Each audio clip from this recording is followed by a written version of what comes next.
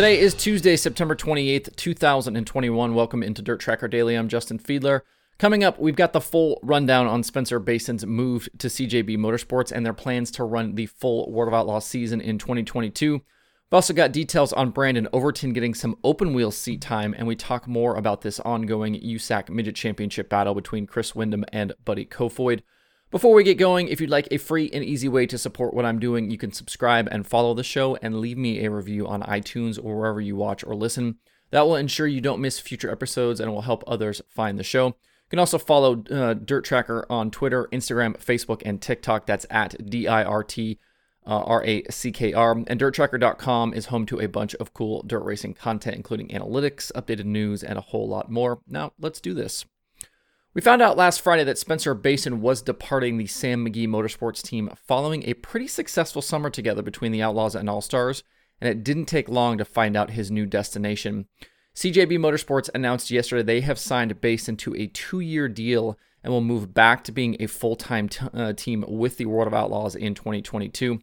The Pennsylvania-based sprint car team hasn't been a full-time member of the series since they left following the 2019 season and split with driver Shane Stewart.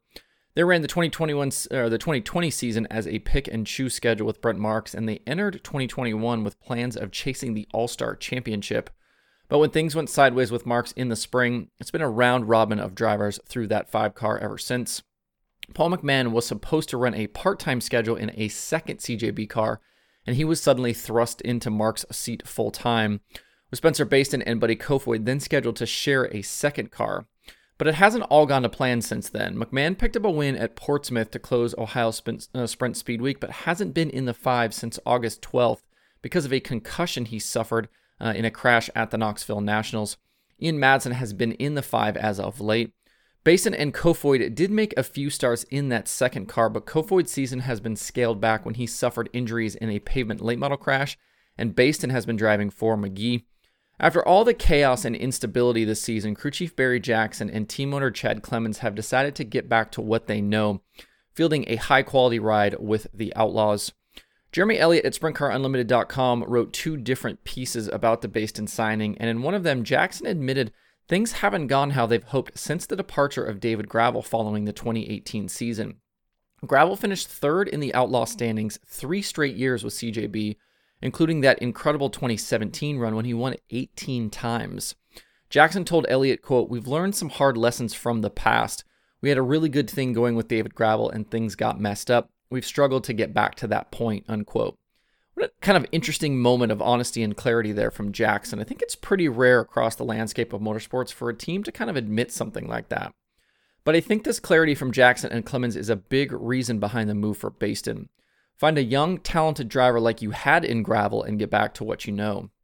Jackson also told Elliott that he isn't sure how the crew will be comprised yet, but he's prepared to be the crew chief for the whole season if necessary, but is also looking at just being the team manager.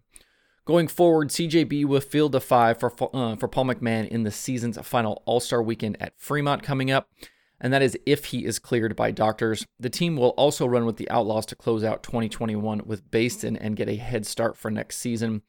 Their first events together will be this weekend at Williams Grove for the National Open.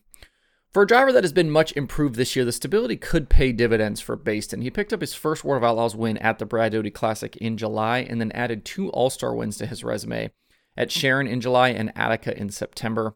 He's not run a full sprint car schedule yet in his career, but the seat time this season definitely paid off in the stats. Besides the 3 wins, Bayston has picked up quite a few top 5s and top 10s, and his average finish with both the All-Stars and Outlaws is better. Running full-time with the Outlaws is a different beast, though, but if Bayston and Jackson can gel quickly, they could compete for race wins next season and be in line for Rookie of the Year. Drop me a comment, let me know what you think of the move and your prediction for what this combination might produce next season with the Outlaws. If you missed it last night on social media, Millbridge Speedway here in North Carolina tweeted out a video of late model star Brandon Overton getting some practice laps in a micro sprint. The car was one owned by Kevin and Jordan Swindell and has been driven regularly by young up-and-comer Gavin Boschel. In the video, Overton looked comfortable riding around the Millbridge cushion, but there's no official word about where this could lead. There have been some rumors about Overton potentially working on a ride for the Chili Bowl, but we'll have to wait and see. Crossing over between late models and open wheel is something I don't think happens enough in dirt racing. But I think if anyone can do it right now and be successful right away, it's definitely Overton. It's been really fun watching Kyle Larson do it for the past 2 seasons. And on top of it just being something I think a lot of us would like to see, it could be really good for Overton's career. Expose him to a new group of fans and maybe raise his stardom just a little bit more. We'll keep you posted on if more comes out of this. I talked a bit on yesterday's show about the recent run of success for Chris Windom with the USAC Midgets, and over the weekend at 4 Crown, a third on Friday along with Saturday night's win were good enough to see him snag the championship points lead from Buddy Kofoid. Wanted to dive a little deeper into this today because Windom hasn't taken the points lead because Kofoid has struggled. Incredibly, Windom has just done it by turning up the wick a lot, and suddenly he's on fire with the series. Just to give you an idea on the season that Kofoid has had, in 30 midget starts with USAC, he has 4 wins, 20 top 5s, 28 top 10s, and an average finish of 5.2. He's also currently riding a streak of 13 straight top 10s, and this has come despite him racing with injuries. When you compare those numbers to Windom's from last season when Windom was champion, Kofoid would have probably been the 2020 champ with these stats. My point being, Buddy has had a very good season. So it's a bit shocking to think that he's not currently the series points leader. But since mid-June, Windom has been very good and in hot pursuit of the young California shoe. Over Windom's last 17 races, he's finished 8th or better in 16 of them, including 5 wins. His average finish over the previous 5 races is a series best 1.6, and since finishing 21st at the BC 39 at Indy in August, Windom has finishes of 4th, 2nd, 1st, 3rd, and 1st. That's how you put together a late season charge to win a championship. Down the stretch, Windom's experience will be tough to beat, but the final 9 nights of the year all happen at West Coast racetracks where Kofoid grew up racing. Late in 2020, Kofoid picked up victories at Bakersfield and Arizona and finished 2nd at Merced. All 3 of those tracks are part of that final stretch, so don't sleep on this USAC Midget Championship battle here.